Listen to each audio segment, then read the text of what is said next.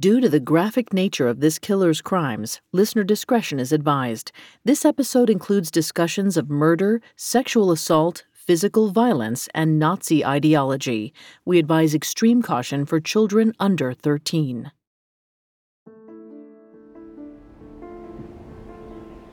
On a winter's evening in the eastern side of Berlin, the tension in the air was as tangible as the cold. World War II had been raging for a year and a half, leaving residents of the city in a state of persistent dread. But as she waited for a train home, 39-year-old Johanna Vogt was on edge for a different reason. For months now, there had been whispers of a killer stalking the S-Bahn train lines, targeting women traveling alone. A pregnant mother of 3, Johanna felt especially vulnerable as she stood alone on the darkened platform. But she felt relief flood through her when she caught sight of a railroad employee nearby. The young man looked trustworthy with his starched S-Bahn uniform and an unassuming smile. As she approached him, he asked, "Can I help you?" Johanna asked if he would ride with her to her destination, which was just one stop away. The railroad worker said he'd be more than happy to escort her home. When the train pulled into the station, she followed him into an empty compartment, relieved she'd found someone to keep her safe. Johanna had no idea she'd just stepped into the clutches of the S-Bahn murderer himself.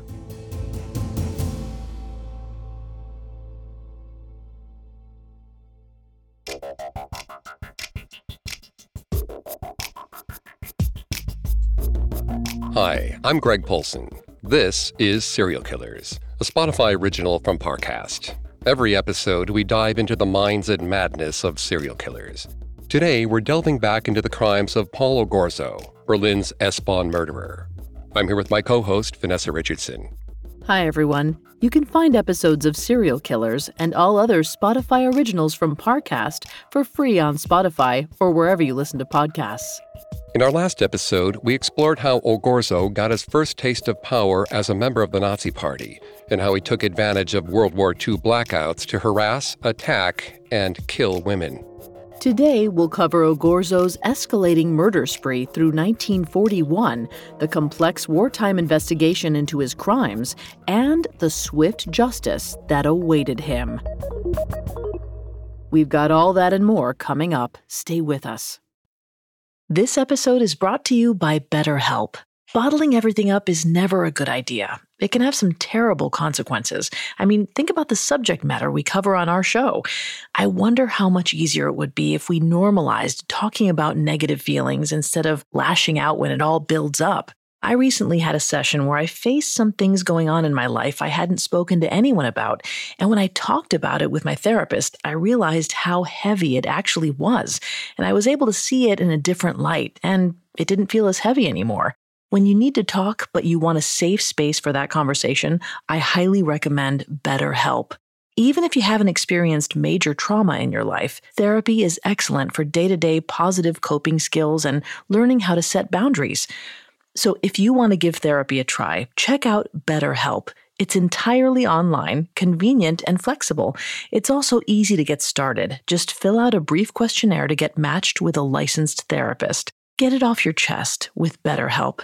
Visit betterhelp.com/serialkillers today to get 10% off your first month. That's BetterHelp, HELP.com/serialkillers. This episode is brought to you by Anytime Fitness. Forget dark alleys and cemeteries. For some, the gym is the scariest place of all, but it doesn't have to be. With a personalized plan and expert coaching, Anytime Fitness can help make the gym less frightening. Get more for your gym membership than machines. Get personalized support anytime, anywhere. Visit AnytimeFitness.com to try it for free today. Terms, conditions, and restrictions apply. See website for details. It feels like we're all being told to go on this diet, take that supplement. Ozempic will give you depression, but you know what'll cure that? Weed. Or you could try to balance your hormones. At Science Versus, we're like, what the f*** is going on? Forget the crap online and listen to Science Versus. Just the facts. Oh, and a bunch of stupid jokes. What is a ghost's favorite fruit? Blueberries.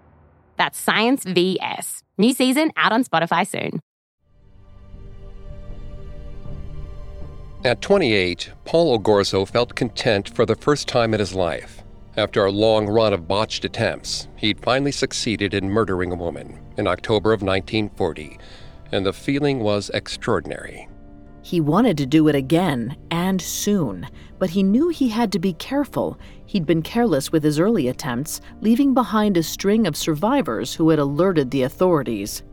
But Ogorzow wasn't too worried. He had endless advantages on his side. Berlin had been under a wartime blackout order for more than a year now, requiring most lights to be dimmed or turned off after dark. This made it easy for him to stalk and attack lone women and get away with it. None of his victims had been able to identify him, likely because of government-mandated darkness. As a loyal Nazi Party member and high-ranking officer in the SA, Ogorzow felt untouchable. The feeling of authority he got from the party only bolstered his ego and his desperate lust for more power. On the evening of November 4th, 1940, around a month after he murdered Gertrude Ditter in her own home, Ogorzow donned his work uniform and returned to his hunting ground. After his shift at the station ended that night, Ogorzow hopped aboard a train headed east. He stalked through the darkened S-Bahn carriages, searching for a new victim. 30-year-old Elisabeth Bendorf had just finished her shift selling tickets at the Friedrichshagen S-Bahn station. As she boarded the train, Ogorzow gestured at her to follow him, offering her a more comfortable seat in the second-class carriage where they'd be alone. Elizabeth figured this was simply a professional courtesy. After all, they were both railroad employees, and Ogorzow seemed friendly. Little did she know his mind was consumed with darkness. And hidden beneath the sleeve of his starched uniform was a long, heavy piece of lead cable. For a few moments, the pair made small talk, sitting across from each other. All the while, Ogorzow was watching the door out of the corner of his eye, hoping that nobody else would join them in the second-class carriage. Then, as soon as the train left the station, Ogorzow pulled out the cable and hit Elizabeth hard over the head. But he didn't strike with enough force to knock her out, so she screamed. Panicked, Ogorzow kept hitting her until she fell silent. Assuming she was dead, he dragged Elizabeth toward the door of the train compartment. As he did so, he sexually assaulted her. He didn't have time to rape her. The train was only moments from its next station, but he apparently briefly touched her in a sexual manner. Then he pulled the sliding door open and threw Elizabeth's body from the moving train. We don't have much insight into Ogorzow's state of mind during these attacks, but reports suggest that this moment, when he threw his prone victims out of the moving train, was the part that he relished the most.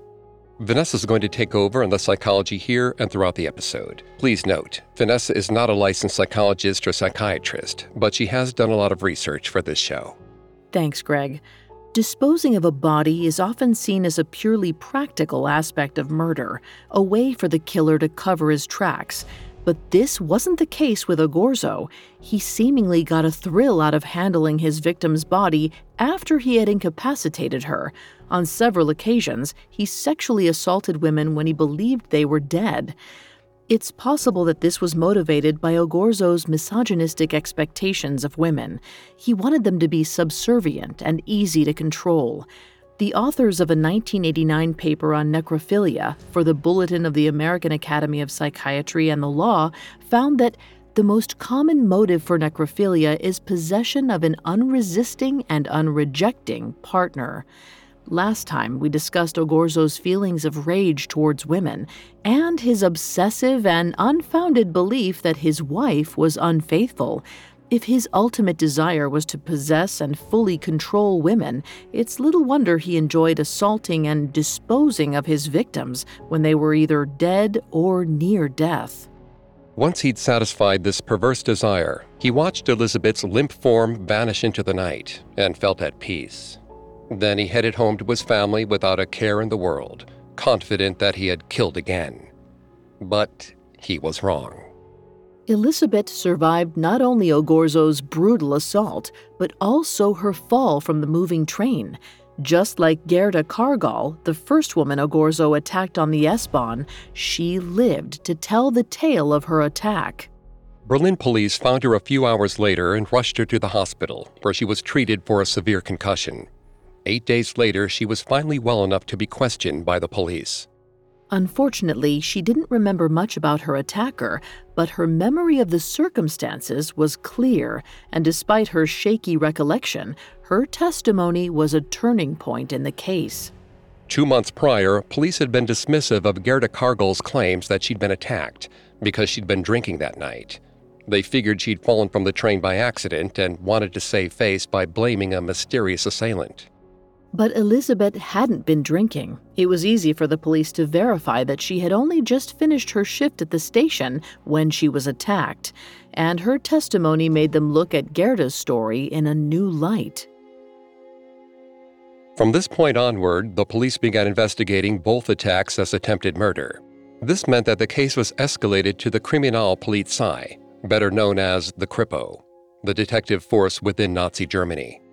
The Kripo didn't draw any connection from these attacks to the murder of Gertruda Ditter, the woman Ogorzow killed in her own home, but they did investigate the possibility that the S-Bahn attacks were linked to the attacks on women in the city's gardens, where Ogorzow first started stalking women at night. With the connection in mind, they began questioning residents of the area. Meanwhile, both Elizabeth and Gerda had described their attacker as a railroad employee wearing a dark uniform. This narrowed things down a little, and over the next few weeks, the police interviewed some 30 suspects. Somehow, Ogorzow was not among them. It's not clear how much he knew about the investigation, or when he figured out that Elizabeth and Gerda had survived. But if he knew that the women were alive and being questioned, it wasn't enough to put him off. He laid low for a while, but after a month, he was feeling confident enough to strike again. On the night of December 3rd, Ogorzow noticed a young woman sitting alone in the second-class compartment. Her name was Elfriede Franke, and she was a 26-year-old nurse returning from work. The compartment was otherwise empty. Unlike before, Ogorzow didn't need to lure Elfriede into a false sense of security. He already had her exactly where he wanted her. There would be no small talk this evening. Ogorzow walked up to Elfriede, pulled out a piece of heavy rebar from his sleeve, and struck her hard in the head. This time, he made sure to use enough force to knock her out with one blow. In fact, he used enough force to fracture Elfriede's skull, causing her immediate and fatal brain damage.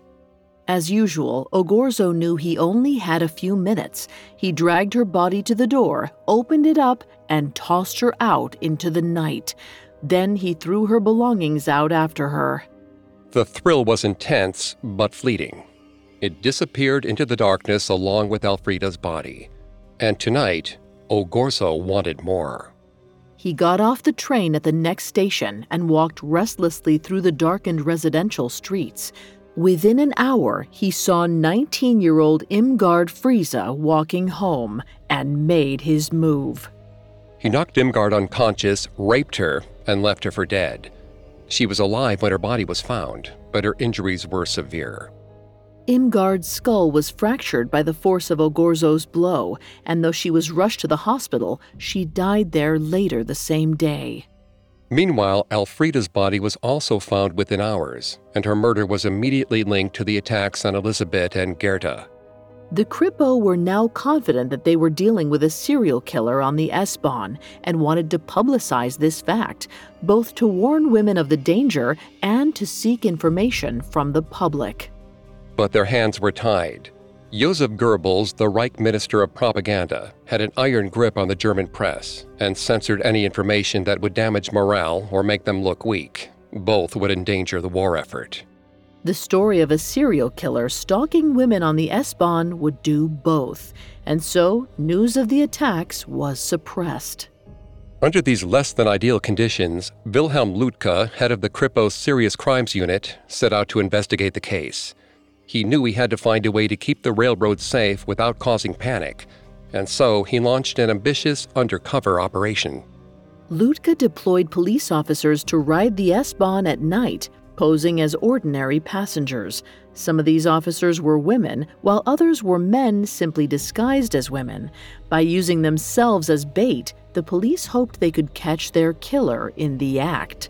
And Ogorzow was about to walk right into their trap.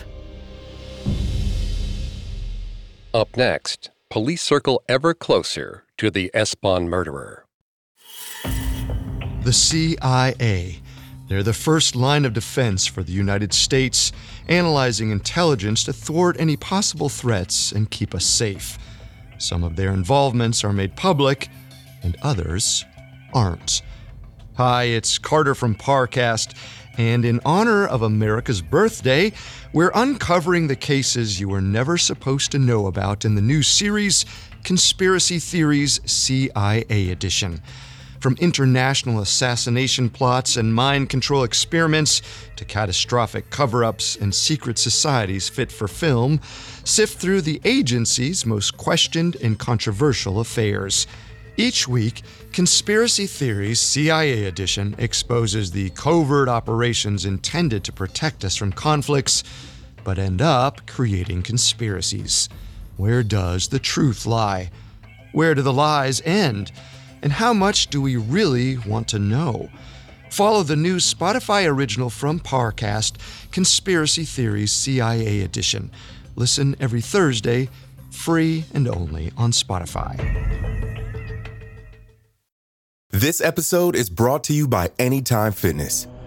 Forget dark alleys and cemeteries. For some, the gym is the scariest place of all. But it doesn't have to be. With a personalized plan and expert coaching, Anytime Fitness can help make the gym less frightening. Get more for your gym membership than machines. Get personalized support anytime, anywhere. Visit AnytimeFitness.com to try it for free today. Terms, conditions, and restrictions apply. See website for details. Now back to the story. As Christmas approached in 1940, the mood in Berlin was hardly festive. World War II had been raging for over a year, and between the blackouts, the officers away on the front lines, and the constant threat of bombings, the city's residents were on edge. And unbeknownst to most of those residents, Berlin's rail system was also being terrorized by a serial killer, Paul Ogorzow. The police had formulated a plan to try and catch the murderer, whose identity remained a mystery. Officers in plain clothes were planted on S-Bahn trains, disguised to look like civilian women traveling alone. The hope was that one of these decoys would catch the murderer's eye, and that he could be apprehended in the act. And the plan worked almost perfectly. In his book, A Serial Killer in Nazi Berlin, The Chilling True Story of the S-Bahn Murderer, author Scott Andrew Selby describes an extraordinary near miss. According to this report, Ogorzow approached a female police officer, believing her to be a civilian.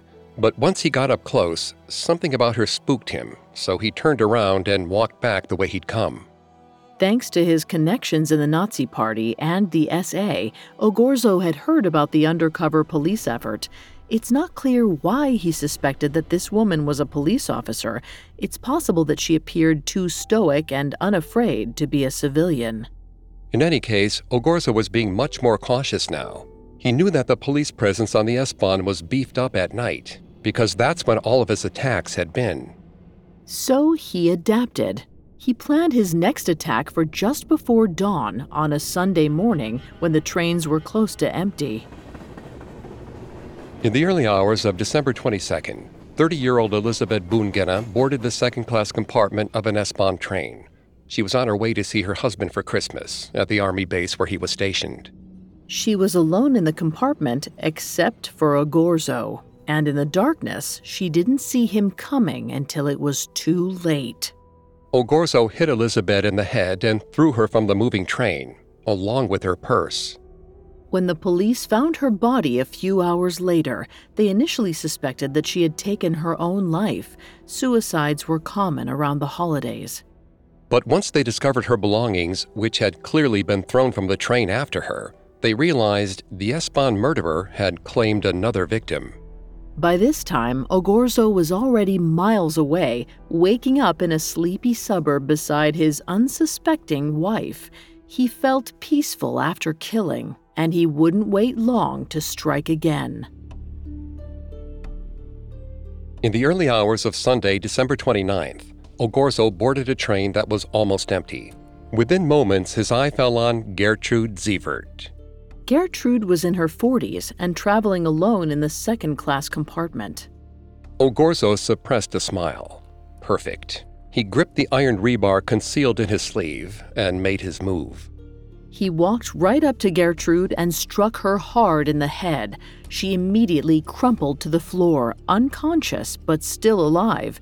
Wasting no time, Ogorzow threw Gertrude and her belongings out of the moving train.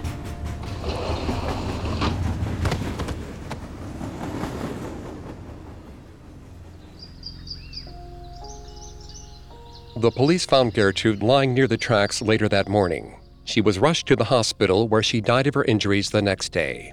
The S-Bahn murderer had claimed another victim. It's striking that on so many occasions, Ogorzow failed to actually kill his victims in the moment. As we discussed last week, he botched numerous murders in the garden area near his home before eventually moving his activities to the S-Bahn. Though Gertrude did succumb to her injuries, the fact that she initially survived both the attack and the fall shows that Ogorzow's MO was not very effective. Overkill is common at murder scenes. That is disproportionate and excessive violence far beyond what's necessary to kill. But underkill is less common. Why wouldn't Ogorzow make sure that his victim was dead before throwing her from the train? Why risk leaving a surviving victim to identify him? It's hard to know why Ogorzow would behave this recklessly, but we can speculate. Criminal behavior experts have noted that it's common for seasoned serial killers to become overconfident and start cutting corners. According to a 2008 briefing from the FBI, this is often misunderstood as the killer wanting to get caught, when in fact they simply get sloppy. The Bureau explains, as serial killers continue to offend without being captured, they can become empowered, feeling they will never be identified. Ogorzow truly believed that he was untouchable. He had good reason to think this. He was a model citizen in Nazi Germany, an Aryan family man, a proud party member, and valued SA officer. He didn't need to concern himself with finishing the job properly or carefully disposing of the bodies. He could afford to get sloppy, or so he believed. This sloppiness became more evident in the early hours of January 5th, when Ogorzow returned to the S-Bahn for yet another Sunday morning murder. Only this time, he had no weapon with him.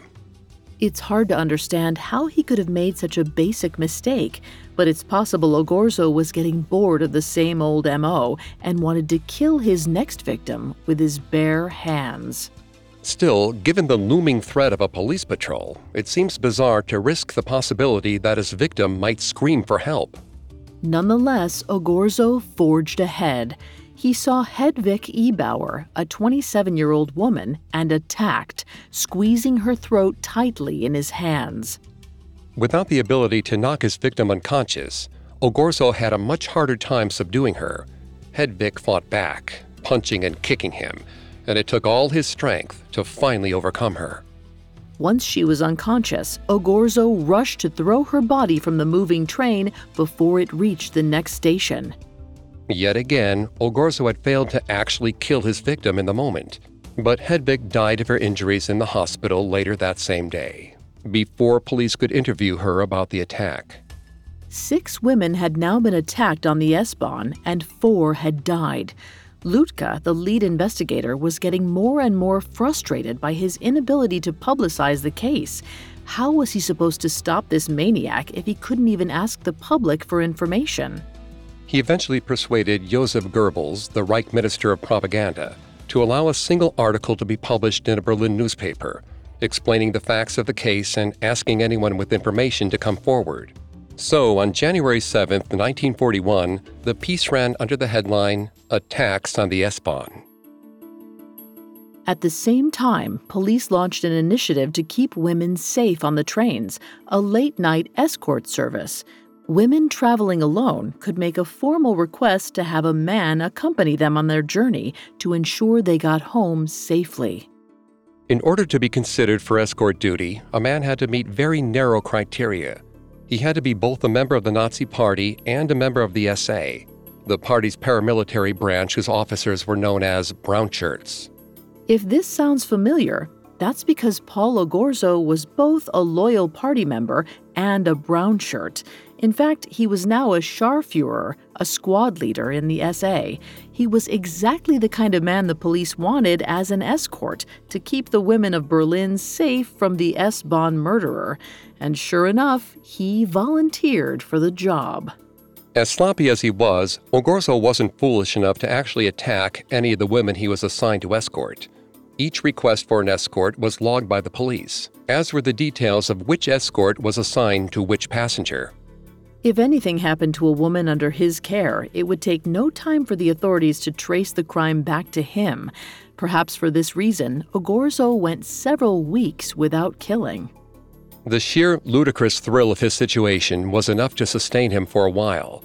Being tasked with protecting the very women he had been terrorizing was yet more evidence to Ogorzow that he was untouchable. The state would always protect him and reward him for his loyalty to the party. With this renewed feeling of confidence, Ogorzow was ready to strike again. He began carrying the rebar around with him again, even as he escorted women safely to their homes. And soon enough, another opportunity dropped right into his lap. On the evening of February 11th, Ogorzow finished his volunteer shift escorting women home and headed back to the station to catch a train. As he waited on the platform, 39-year-old Johanna Vogt approached him. She was a pregnant mother of 3, and standing alone on the platform in the dark, she was flooded with a sudden feeling of dread. She knew about the S-Bahn killer and felt uneasy traveling alone, but she had forgotten to make a formal request for an escort that night. When she saw Ogorzow in his uniform, she decided to ask him for help. Her destination was just one station away, she explained. Would he mind accompanying her on her journey? Ogorzow smiled politely and told her he was happy to help. The 28-year-old couldn't believe his luck. Since this wasn't an official escort assignment, there would be no paperwork linking him to Johanna. He was free to indulge the vicious urge that had been building for weeks. When the train arrived, Ogorzow followed Johanna on board and led her to the empty second-class compartment. As soon as they left the station, he struck. This time, he'd remembered his weapon. He hit Johanna over the head with the rebar again and again until she passed out, then threw her from the moving train. By the time police found her a few hours later, Johanna was dead, and Ogorzow was long gone, whisked away aboard the murder scene itself. With a seventh attack confirmed, the Kripo ramped up police presence on board S-Bahn trains, inside stations, and in public locations across the city. This made it far too risky for Ogorzow, even at his most impulsive, to try killing again.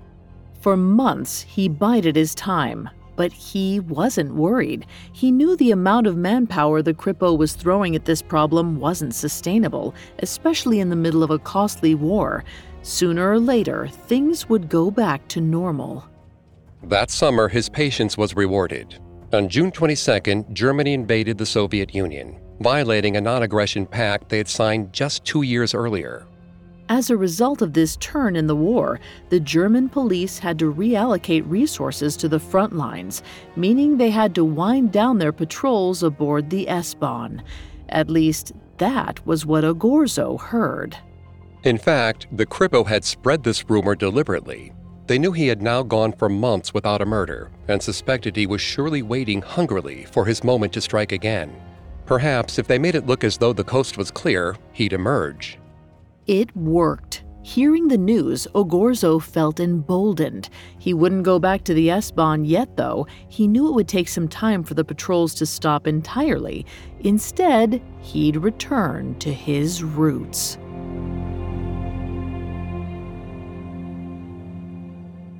Coming up, Ogorzow gets swift and brutal justice. Now back to the story. In the summer of 1941, Paul Ogorzow was ready to return to killing after months of laying low. The 28-year-old was now a seasoned serial killer with a body count of 7 and no intention of stopping, despite the vast police effort underway to capture the S-Bahn killer. Despite this moniker, Ogorzow wasn't particularly attached to the S-Bahn as a murder location. It had simply been convenient, an easy place for him to take advantage of his uniform and position of authority. But now that the trains were crawling with police, he was ready to go back to his old hunting ground. On July 3rd, Ogorzow left work for the night and caught a train to the Rummelsburg S-Bahn station. It was here that he had met Gertrude Ditter, his first murder victim. As Ogorzow got off the train, he noticed several women getting off too. Most of them were alone, so he had his pick of potential marks. His eye fell on 35-year-old Frida Kotziol. As she peeled away from the crowd and headed down a darkened neighborhood path, he followed her. In the past, Ogorzow had sometimes engaged his victims in small talk before attacking. His uniform and unassuming manner usually put people at ease. But tonight, the act wasn't working. He tried to talk to Frida, asking if he could accompany her home, but she said no and picked up her pace. Figuring the subtle approach wasn't going to work, Ogorzow pulled the rebar out from his sleeve and hit Frida hard in the back of the head several times. The blows were brutal, fracturing her skull and killing her instantly. When he attacked women on the trains, Ogorzow had only a few minutes between stations, leaving him very little time to enjoy the moment. But now, he wasn't in a rush. He raped her body and then left it lying in the darkness. When the authorities found Frida's body the following morning, they had no doubt this was the work of the S-Bahn killer. Aside from the location, the MO was identical. By this point, the police had established that the S-Bahn killer was also responsible for the deaths of Gertrude Ditter and Irmgard Friese, though neither had died on the train system. Since they still suspected the killer worked for the railroad, the Kripo embarked on a mass interrogation of S-Bahn employees. Over the course of a week, they interviewed thousands of workers about their movements and about any suspicious activity they'd noticed. Unlike last time, Ogorzow was one of the men interviewed, but he was cleared early in the process because records showed that he'd been at work at the signal tower when some of the murders took place. Then, one of Ogorzow's co-workers made them think twice. He told the police that he'd seen Ogorzow ditch his post by climbing a fence. When the co-worker had asked where he was going, Ogorzow replied that he was going to see a woman. This made his alibi worthless. Some of Ogorzow's other colleagues also reported that he'd made some misogynistic comments about women. This wasn't in itself incriminating, but it was enough to turn the authorities' attention back to him. Though lead investigator Wilhelm Lutka and his colleagues were surely relieved to be closing in on a suspect, it was a complicated victory. Given the racist ideology at the heart of the Nazi government, it's likely that police were under some pressure to focus their attention on undesirable suspects rather than Aryan Germans. But the evidence against Ogorzow was undeniable, even for a state as morally bankrupt as the Nazis. The Kripo had no choice but to bring him in for questioning. On July 12th, as Ogorzow was relaxing in the garden of his apartment complex, a group of uniformed officers appeared. A chill ran down his spine, but he tried to play it cool. The officers told him that he was under arrest. They cuffed him and took him into custody, and before leaving, they confiscated his railroad uniform. The uniform was sent to a lab for forensic analysis, and Ogorzow was taken to the Kripo headquarters for questioning. When the interrogation began later that day, Ogorzow projected total confidence. He denied everything. He insisted that he'd never left his post at work and had certainly never climbed a fence to do so. He was a loyal and hard-working employee, he told them indignantly. But the police kept pushing him. They made it clear that they weren't buying his saintly act, and so Ogorzow changed tack. He admitted that the co-worker's story was true, but he had an explanation. He had snuck out of work for a rendezvous with a woman he was having an affair with, he said. he'd concealed it because he didn't want his wife to find out. This seemed plausible enough to the police, especially when Ogorzow's mistress confirmed their affair.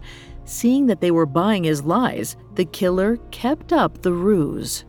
When the forensic analysis showed that there were microscopic blood spatters on his railroad uniform, Ogorzow had an explanation for that too. He claimed that his wife had been sick recently and had bled on him. Remarkably, his wife backed him up. But the pattern of the bloodstain suggested that it had come from a struggle, and when he was questioned about his usual route to work, Ogorzow's story began to fall apart. Ogorzow admitted that he'd occasionally harassed women in the garden area by shining his flashlight in their eyes during blackouts. Still, he insisted that was as far as he'd ever gone. Perhaps he thought that by admitting a little guilt, he could get the Kripo to back off. The investigators weren't letting up. Hoping to catch Ogorzow in a lie, they escorted him to the garden area and asked him to point out the precise locations of his petty crimes. Ogorzow crumbled under the pressure. He couldn't keep his own sins straight in his head, and instead of pointing out the site of one of his minor crimes, he led police right to the scene of one of his violent attacks. Soon after this inadvertent confession, the police brought in two of Ogorzow's surviving victims and asked them if they recognized him. One of the women was Gertrude Nieswand, who Ogorzow had stabbed outside her parents' house. She recognized him immediately and named him as her attacker. For so long, Ogorzow had felt untouchable. He was a good German, an early and loyal Nazi Party member, and a squad leader in the SA. And though his confidence was shaken, he felt sure that if he could speak to the man in charge, this could all be straightened out. Wilhelm Lütke, the lead investigator, was more than willing to sit down with Ogorzow, and he brought along a few props to the interrogation room, including the skulls of some of Ogorzow's victims. Lütke was determined to get a confession, and he didn't have to wait long. There in the room, Ogorzow begged Lütke for mercy. He knew that he was facing the death penalty for his crimes, and he was terrified. Desperate to curry favor, he emphasized his position in the party, his SA connections, and his exemplary record. At this point, he was trying to save his own life. Lütke wasn't interested in helping. Just as Ogorzow had done with so many of his victims, he lured his suspect into a false sense of security. He feigned sympathy, playing along and saying that he'd be happy to help. He just needed to know exactly what Ogorzow had done first. Hearing that, Ogorzow finally broke down and confessed to all of his crimes. 8 murders in total, 6 attempted murders, and more than 30 other attacks. But even then, he claimed he wasn't at fault. Instead, he tried to exploit the Nazi Party's bigotry to his own advantage. He claimed that he'd been diagnosed with gonorrhea by an incompetent Jewish doctor, who then failed to treat him properly. As a result of the condition, he claimed he developed a mental illness that drove him to kill. He needed to be in a psychiatric hospital, not prison. Unfortunately for Ogorzow, gonorrhea does not cause psychiatric symptoms. It's possible that he meant syphilis, which does have the potential to cause mental illness if not treated correctly. Studies estimate that around 30% of untreated syphilis patients develop neurosyphilis, a bacterial infection of the brain or spinal cord which can cause paranoia, mood swings, and other symptoms. Naming the wrong sexually transmitted infection in his confession was a characteristically sloppy move from Ogorzow, who seemed to believe he was above the law. He was wrong about that. When a doctor examined Ogorzow later that week, he found no relevant physical or mental illness. This last desperate attempt to save himself had failed. On July 18th, Ogorzow was publicly identified as the S-Bahn murderer. 2 days later, the Nazi Party revoked his membership and expelled him. The party publicly condemning a serial killer was hypocritical, to say the least. It was this same year, 1941, that the Holocaust started.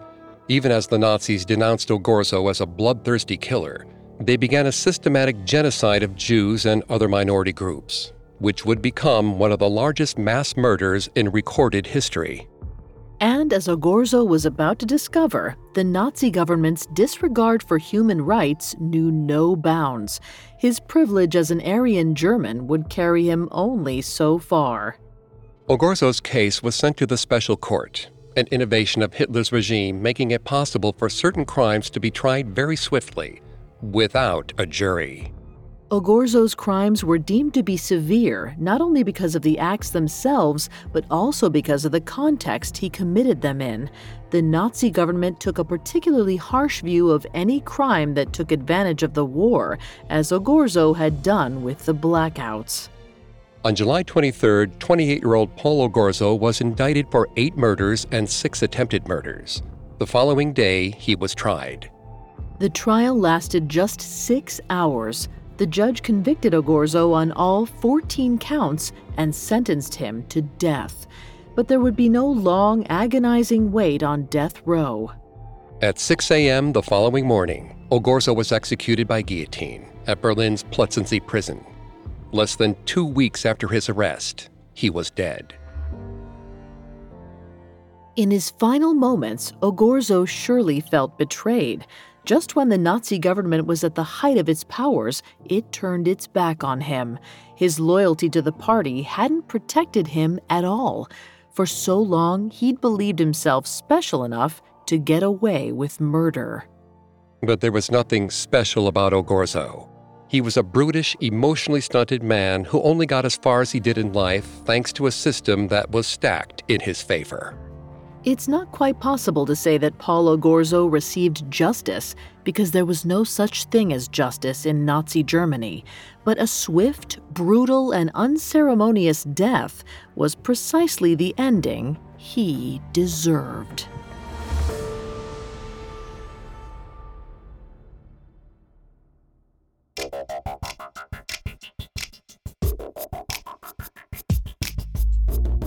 Thanks again for tuning into Serial Killers. We'll be back soon with a new episode. For more information on Paul Ogorzow, amongst the many sources we used, we found Scott Andrew Selby's book, A Serial Killer in Nazi Berlin, The Chilling True Story of the S-Bahn Murderer, extremely helpful in our research. You can find all episodes of Serial Killers and all other Spotify originals from Parcast for free on Spotify. We'll see you next time. Have a killer week. Serial Killers is a Spotify original from Parcast. Executive producers include Max and Ron Cutler. Sound design by Michael Langsner, with production assistance by Ron Shapiro, Trent Williamson, Carly Madden, and Bruce Kitovich. This episode of Serial Killers was written by Emma Dibdin, with writing assistance by Joel Callan, fact-checking by Haley Milliken, and research by Brian Petrus and Chelsea Wood. Serial Killers stars Greg Polson and Vanessa Richardson.